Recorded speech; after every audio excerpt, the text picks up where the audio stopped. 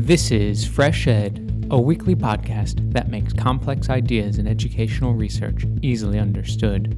I'm your host, Will Brem. Have you ever attended schools in Eton College in the United Kingdom, St. Albans in the United States, or Geelong Grammar School in Australia? Maybe you were among the lucky few to have attended one. These schools are primarily reserved for children from the most privileged families, members of the 1%, as we would say today.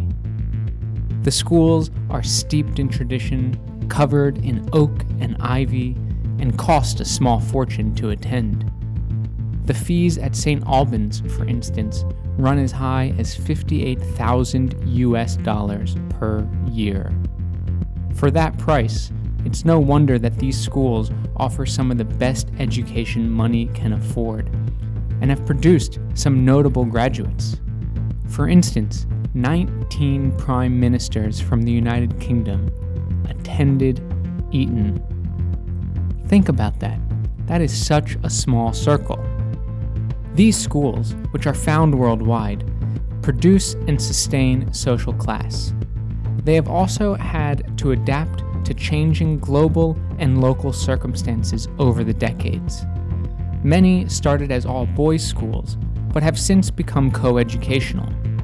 Others were reserved for national elites to produce competent colonial administrators, but have since turned their attention to the growing market of international students. My guest today, Debbie Epstein, has been part of a research team exploring elite schools in the former British colonies, from Australia to Barbados and Hong Kong to India. The team, comprised of Jane Kenway, Johanna Fay, Debbie Epstein, Aaron Coe, Cameron McCarthy, and Fazil Rizvi, have recently co-written a book on their findings entitled Class Choreographies: Elite Schools and Globalization. Debbie, a professor of cultural studies in education at the University of Roehampton, joined me to talk about some of the major themes in the book. I should mention, for full disclosure, that this project holds a special place in my heart. I met my future wife, Johanna Fay, while she was collecting data for this project in Hong Kong. So please excuse my biased opinion about this excellent research. Debbie Epstein, welcome to Fresh Ed. Thank you. I'm very happy to be here. Thank you for inviting me.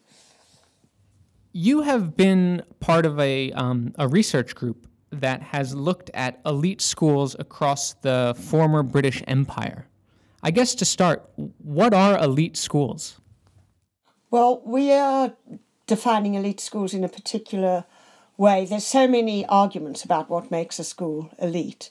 So we're defining it as a school which is locally regarded as elite, which accepts a selective group of students, usually by how much fees they can pay, and also in some cases by how they perform in selection tests at the beginning.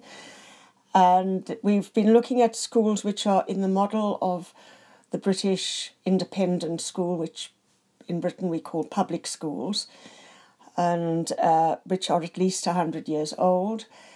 And they're in 7 countries, 7 schools in 7 countries, 6 of which are in former British colonies and 1 in England. And I say England advisedly because it was actually in England, not in one of the other countries that's part of the United Kingdom. And so they've been around for a long time. They get good academic results, and their kids supposedly do very well in the future. That's the premise on which they operate. And to a significant extent, it's true. Whether they do well academically or not, they do very often to be in positions of great power, either in corporations or in government or as senior policymakers of one kind or another. So the the alumni of those schools are often governors of the countries, the ruling class of the countries in which they operate, and increasingly as part of a transnational ruling class, if you can call it that. So you said you've been looking at schools in the model of the British public school model. Can you talk a little bit about what is that model? Okay, so the model originally was one for boys. Eton, which isn't one of the schools we looked at, was set up under the rule of King Henry VIII. And they were called public at the time because they weren't attached to a particular guild, trades guild or church. So they were open to the children of the aristocracy, if you like, and to wealthy merchants and so on and so forth. So they're usually boarding schools, although not all of them are boarding schools completely. And they have a tradition of, the boys' schools have a tradition of particularly sports and sort of liberal classical education, not entertainment. So, classics, languages, history, and until fairly recently, when I say fairly recently, the last 150 years, less emphasis on sciences, maths, and so on. So the girls' schools came later than that. The oldest of the girls' public schools were founded in the mid-19th century. So, and they, in some ways, were like the boys' schools, but they were also had some kind of feminist imperative about educating girls. So they're a bit different, but basically in the same model. Are there coeducational British public schools? There are now.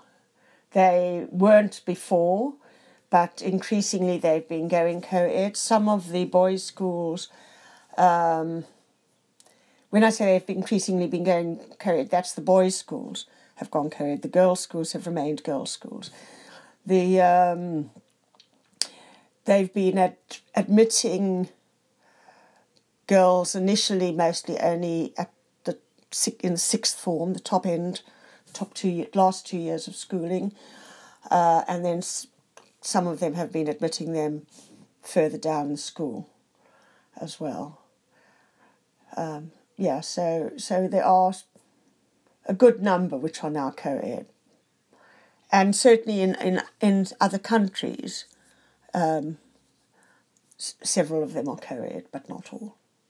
I did want to ask about these different countries. I mean, the British Empire expanded over many parts of the world, and this model was found in a lot of these colonies. But were there differences between the way these schools looked in the different countries that where the British Empire was? Yes, there were, because they're always nuanced or changed by local and national imperatives as well. So if you think, there's a sort of basic structure to the way the schools are organised and their values, but they also have to do something that makes them appropriate to that country. So, for example, in India, the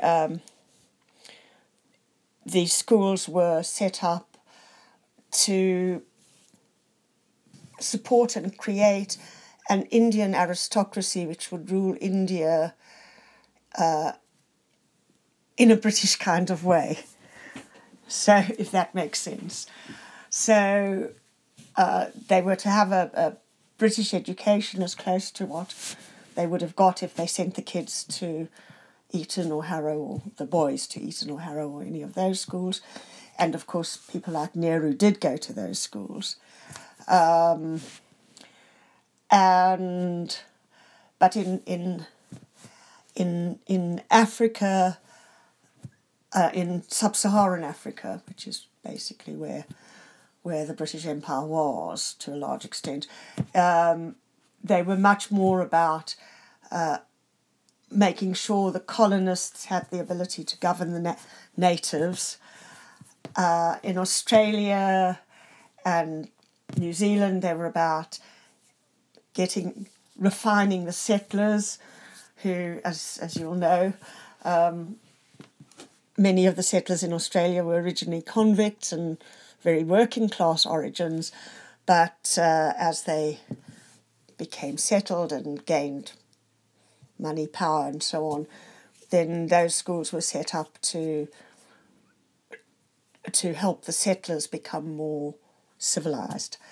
So it was different in each of the different colonies, depending a bit on the different form that colonisation took in those places. And has the purpose of these schools changed over time now that the British Empire obviously is not around any longer? Yes, it has, because the national issues have become different and have changed. So now in the 21st century, and certainly since the sort of 1990s, the effect of globalisation has meant that these schools are part of a neoliberal network of schools which are sharing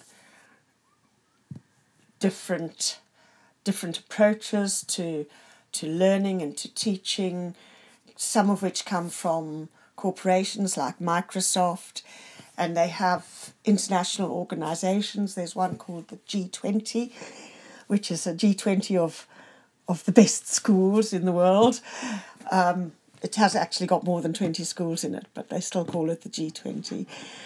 And there are various organisations which are regional and some which are based on some kind of religious foundation.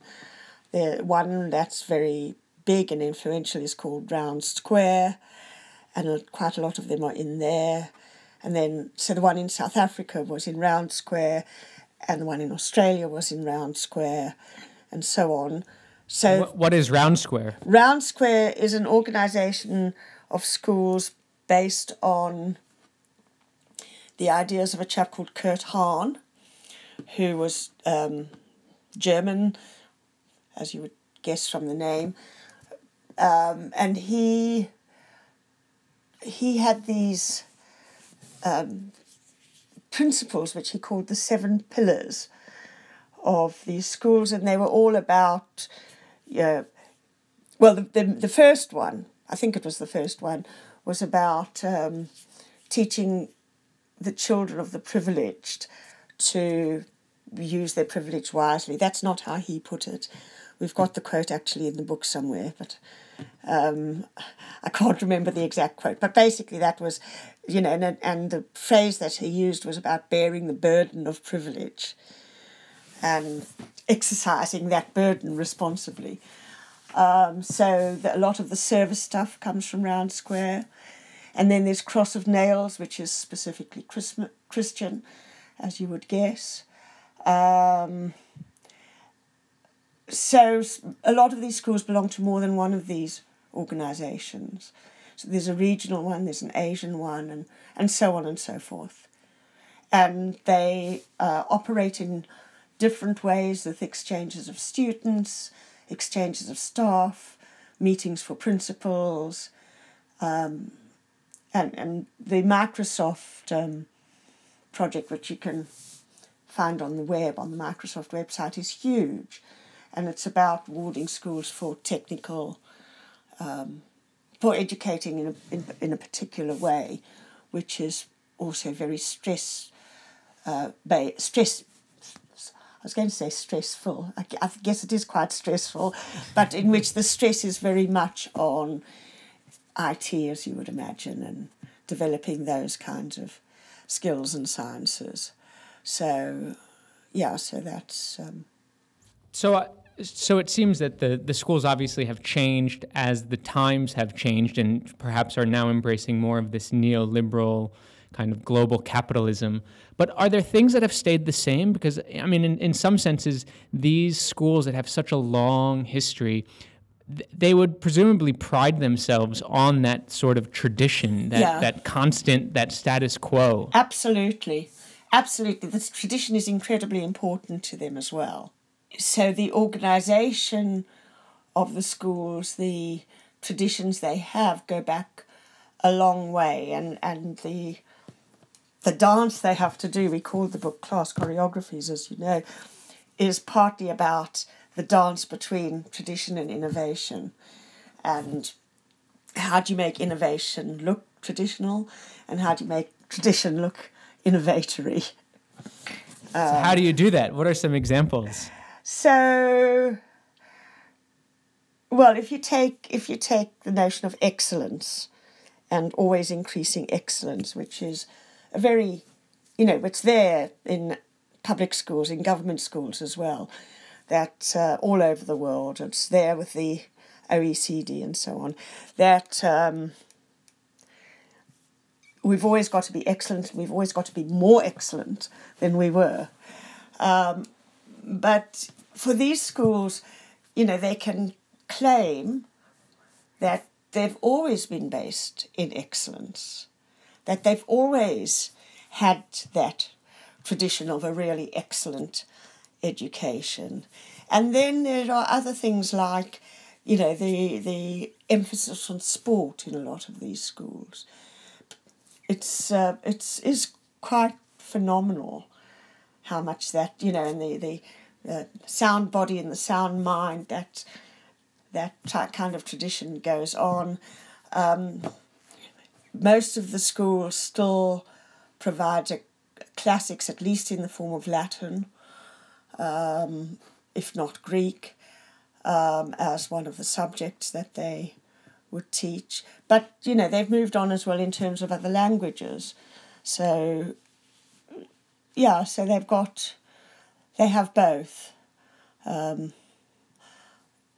They hold on to the tradition and they use the tradition. They have these amazing coats of arms with, the semiotics of the eagle and the lion and the griffin, and these are there, and their pictures are around of, the head teachers going way back when.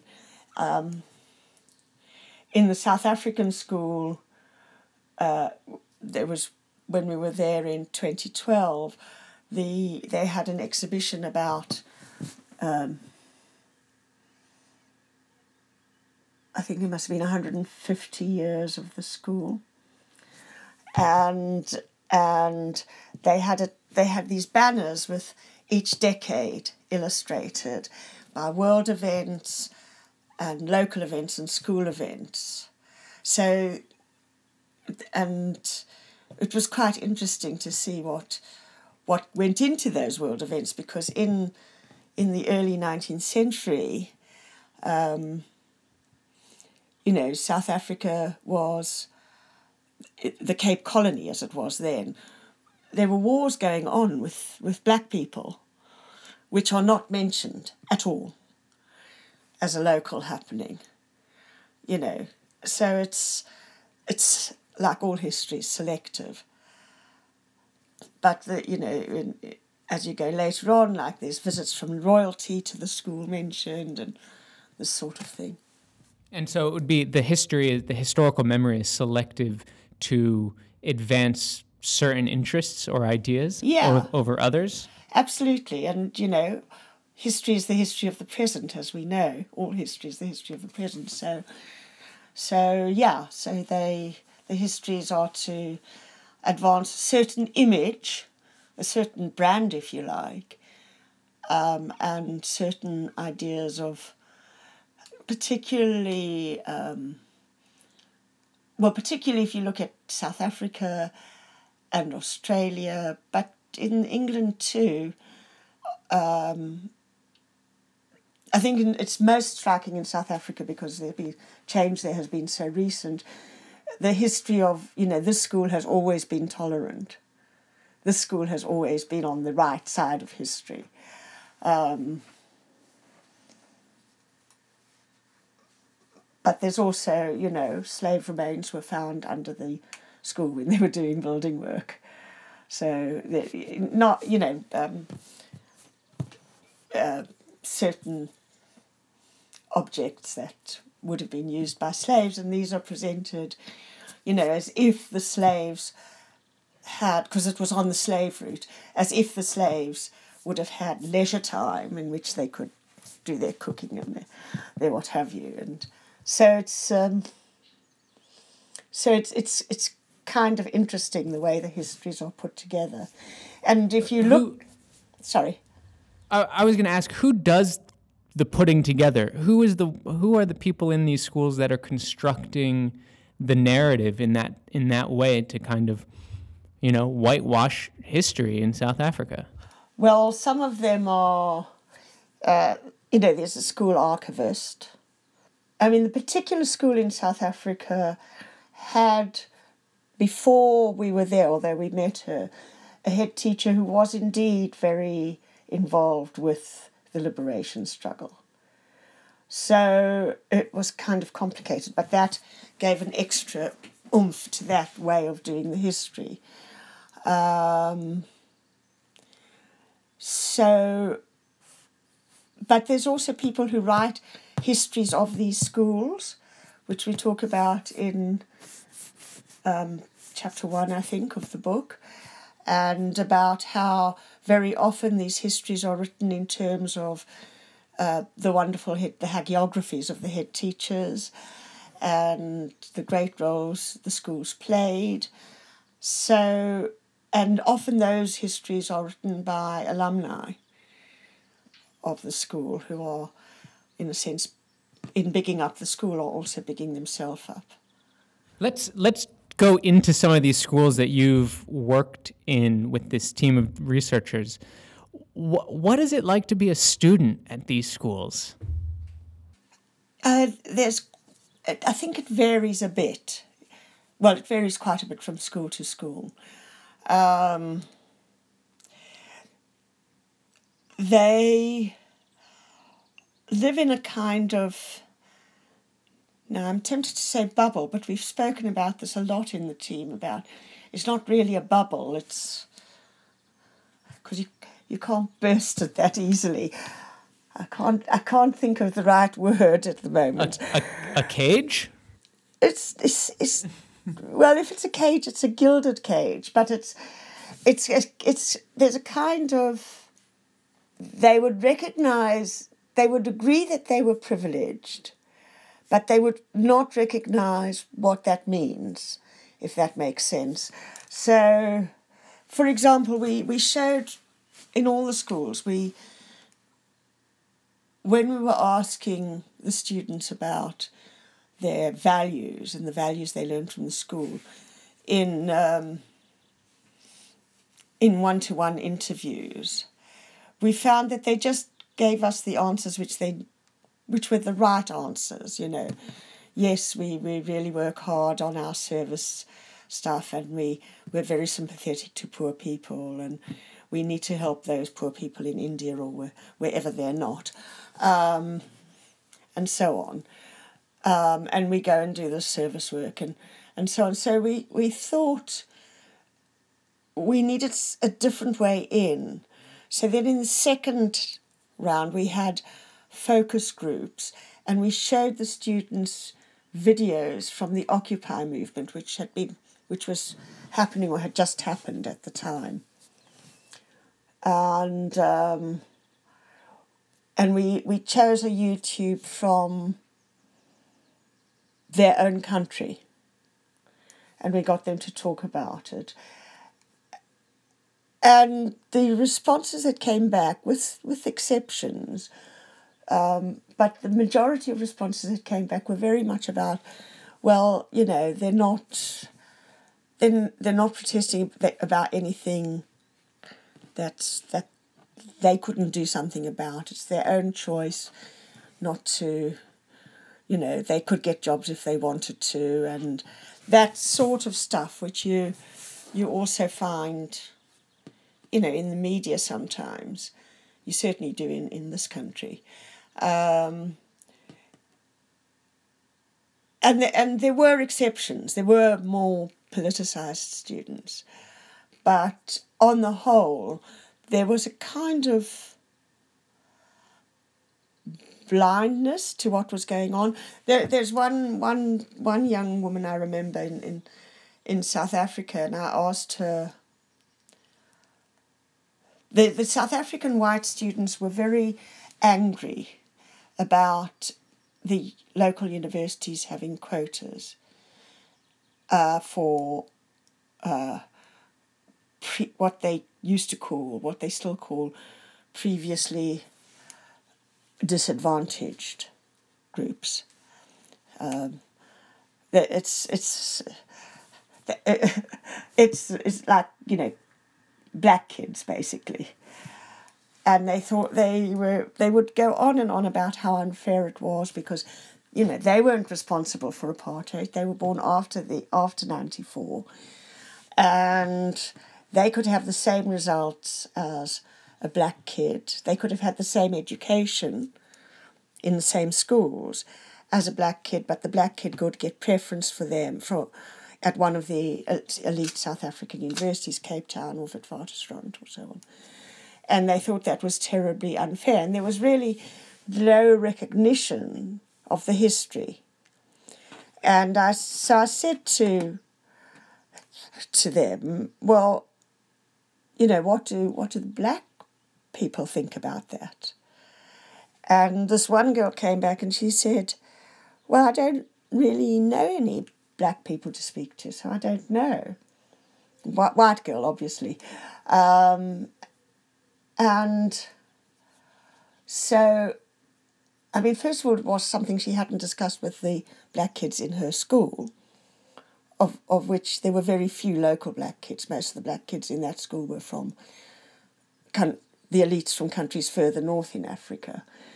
But, virtually every manual worker in the school, and there were many, whether they were doing the grounds or whether they were cooking or cleaning, whatever they were doing, they were black, or what Americans would call people of colour. In South Africa, they still have the same classifications, racial classifications, as apartheid had. So black, coloured, Indian, or white. So she hadn't spoken to those people. She didn't recognise them as people who might have an opinion. She hadn't spoken to the black servants that worked in her home. It was like she lived in this place where certain groups of people were invisible. She had blinkers on. Yeah, she did. They were there, but they were invisible. They made the world go round. They made the school operate. They sat at the gate and were security guards, or they beautified the gardens, and they just didn't see it. And so, similarly, in other schools, they all had, obviously, manual workers,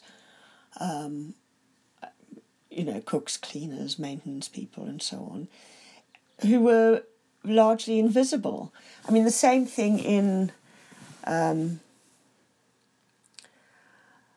Hong Kong, where there was a church school that we looked at in Hong Kong, and they had a priest, an RE teacher, who was a minister, I think, working there, a vicar, I guess. Not absolutely sure about that, but anyway, he was he was teaching religion, and he had told off a boy for letting the Filipino maid carry his heavy bags. And what he told the researcher there, who was Johanna Fay, was that what happened was that he got told, the parents complained about him for telling the child off. So there was this just assumption that it would be okay, that it was okay to treat people like this, that you couldn't see them as people. And even in cases where they said, oh, well, the servants are like members of the family, we're really close to them, the servants didn't sit at the same table and eat their dinner with them. It wasn't, you wouldn't have a member of your family there who didn't sit down with you when you sat down to eat. So what they meant by member of the family was not what most people would mean. So it seems like that some of the students that obviously came from privileged backgrounds and entered schools like this, it just reinforced a lot of the ideas they probably grew up with. Yeah. But then it also seems like you have students who, quote unquote, local students, those who perhaps didn't grow up in privilege, but are attending those schools, attending the elite schools. It sounds like those students, that must be a very difficult experience for students like that. It is. Partly because there's so few of them, because although all these schools have scholarships, the scholarships don't necessarily mean that they don't pay any fees. So again, if you look at the Eton website, which is exemplary from this point of view, it says a boy with a scholarship will never have to pay more than 90% of the fees. So the fees are significantly more than the median household income in this country. So if you're paying 90% of them, that's still a good deal more than the median household income. So there will be a very few children who loom large in the school's imaginary, who are on full scholarships. And we did speak to some of those kids, and they did talk to us about the burden of representation it put on them. And how they felt everybody was watching them all the time, and that if they slipped up, if they didn't do their homework, if they played up in any way, then it would be much worse for them than it would be for the regular kids. Now, whether that was true or not, that's what they experienced. When I say whether it was true or not, whether it was true that the school was looking at them more, because there's a lot of anxiety in these schools, and particularly in the girls' schools. Anyway, so it was. There was quite a big burden on these kids. On the other hand, this is not part of the research, except that I watched it because we were doing the research. BBC, Children's BBC put on they do some mini documentaries called Our Life, and they did a mini-series of 3 about some working class kids or regular kids from comprehensive schools who got full scholarships to Eton. And they were very knowing about it, if you like. They were, like, you saw one, first of all, you saw them being fitted out with their uniforms, which are these tailcoats, and you know what I mean by tailcoats. You can see pictures of them on the Eton website if you don't know. And they were being fitted out, and you could see them embodying Eton as they were dressed up by the tailor in these clothes, and the way they had to be taught to sit down by putting the tails of their coats behind them so that they weren't sitting on them, and that sort of, there was a kind of clear lesson in embodiment going on. And one of them on the way to school said, I'm going to Eton and my children won't need scholarships. I'm going to Eton on a scholarship so that my children won't need scholarships. So, that, as I said, wasn't from the research project except peripherally because I watched it out of interest. And I was quite shocked that the BBC would actually do that bit of advertisement for Eton.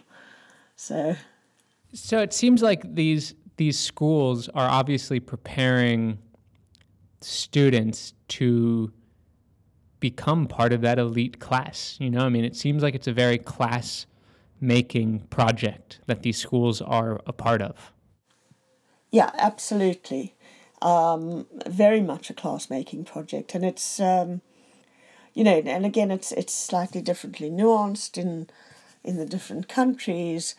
It's partly to do with the world they inhabit and the resources they have in terms of making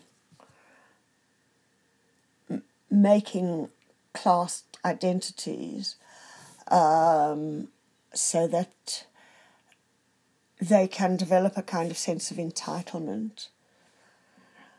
And it's partly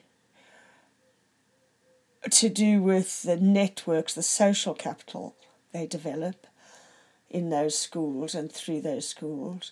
It's partly the chances of cosmopolitanism in the sense that they do a lot of travel, those kids. And again, of course, that's different for the scholarship kids because they have to find a way to raise the money because those trips are funded by parents. They're not funded by the school. Singapore's a bit different. Singapore does a lot of funding itself of things, but it's a very rich school.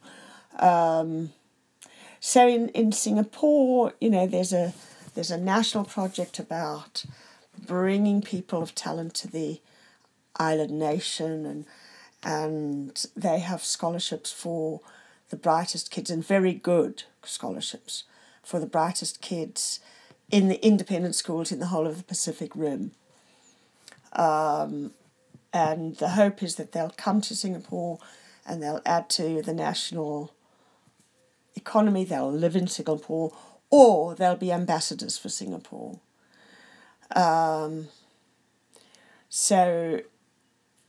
that's quite explicit in Singapore. That's absolutely explicit. And in England, there's just, because we looked at a girls' school in England, it's not so much that they're necessarily going to be the rulers themselves, but they'll know how to be married to them. They'll know how to be Kate Middleton. But also there is a kind of,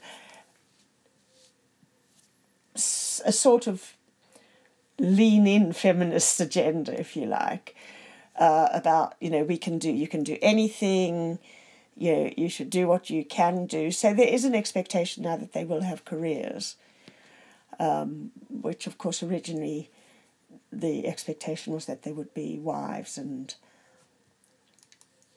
helpmeets to their politician or local governor or whatever husbands. So there's still some of that in the girls' schools, but that's much more, as you would expect nowadays, about being able to go to university and to have your own career in a way that it wouldn't have been when the school started. So that kind of changes a bit over time. But there was always a kind of feminist agenda for the girls' schools. Of, the girls needed to be educated. They needed to have the same subjects as the boys. They needed to be able to do those things. with all of the, the students that are obviously coming from different countries and moving to these schools for the education and all the international trips that these people are doing, or all the students that they're able to go on, is this class making project that these elite schools are part of, is it in a way making class above the nation state or beyond the nation state? Because class is normally thought about in national terms. Like there's an elite class in the UK, and these are people who end up becoming judges and MPs and things like that. But is there this transnational capitalist class forming through these schools? I think there is, and I think it's both, actually. I think it's both, because particularly, okay, so let's do it country by country. In South Africa, they don't have the students from all over the world, except as exchange students for a few weeks or maybe a term at the most.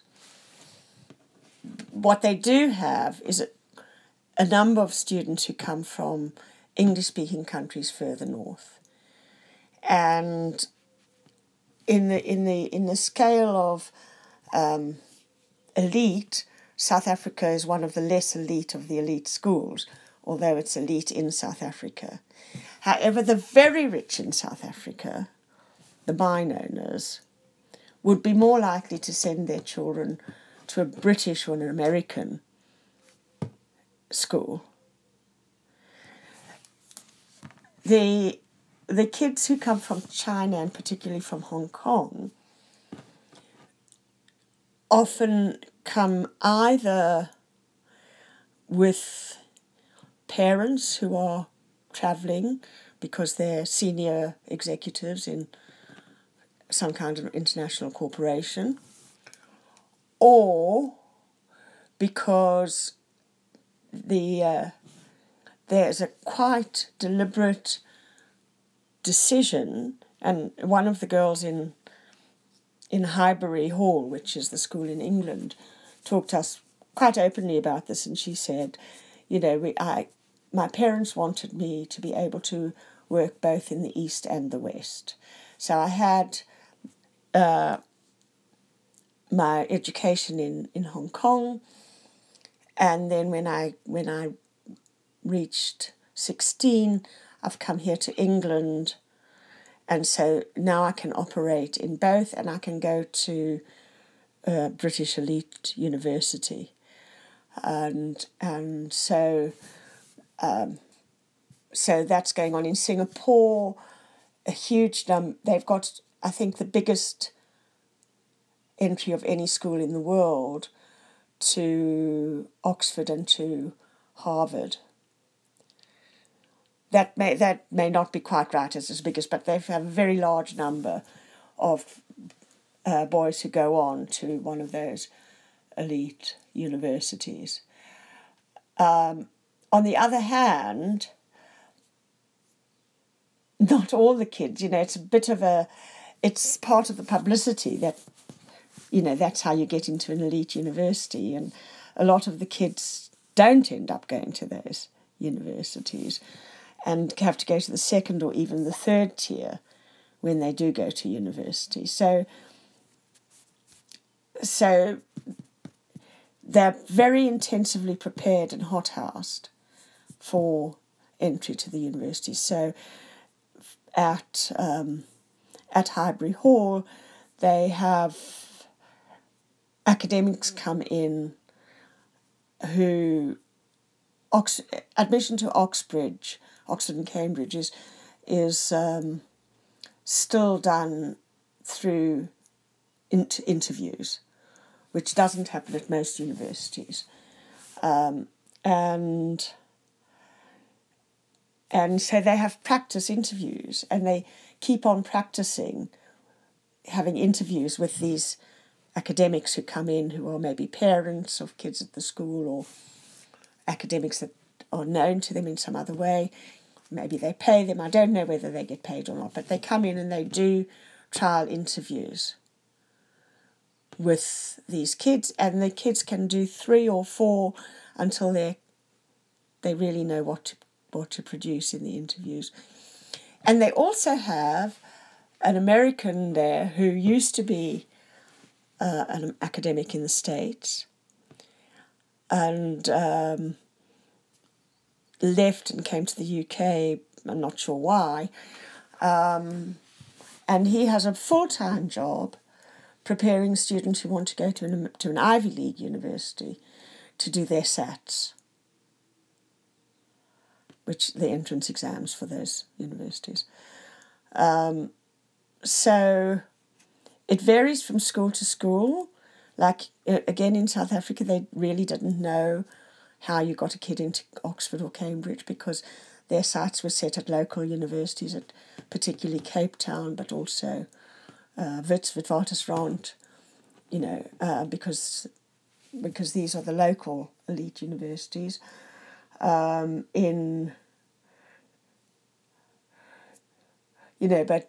one of the Tanzanian girl who had wanted to go to a British university ended up at a university in India.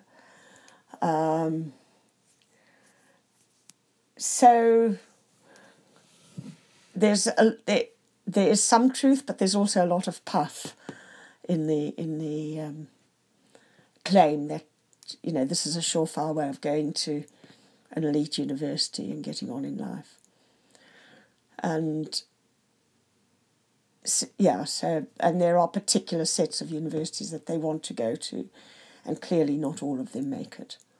Well, it really is an interesting class dance that is going on with this multi-sided ethnography that you have been a part of. So Debbie Epstein, thank you so much for joining Fresh Ed. It really was a pleasure to talk. Well, thank you. Thank you for interviewing me. I found it fun and interesting. Debbie Epstein is a professor of cultural studies and education at the University of Roehampton. Her latest co-written book is Class Choreographies, Elite Schools and Globalization. Please note that opinions expressed on Fresh Ed are solely those of the host or the guest interviewed. Fresh Ed is made possible through listener donations. Please consider becoming a member of Fresh Ed by visiting freshedpodcast.com/support. If you like what you've heard today, please rate us on iTunes. It really helps. Fresh Ed's producers are Sherry Yang, Yuval Devere, and Hong Zung. Aggie Hu is Fresh Ed's social media coordinator, and original music for Fresh Ed was created by Digital Primate. Thanks for listening. I'm Will Brehm, and I'll see you next week.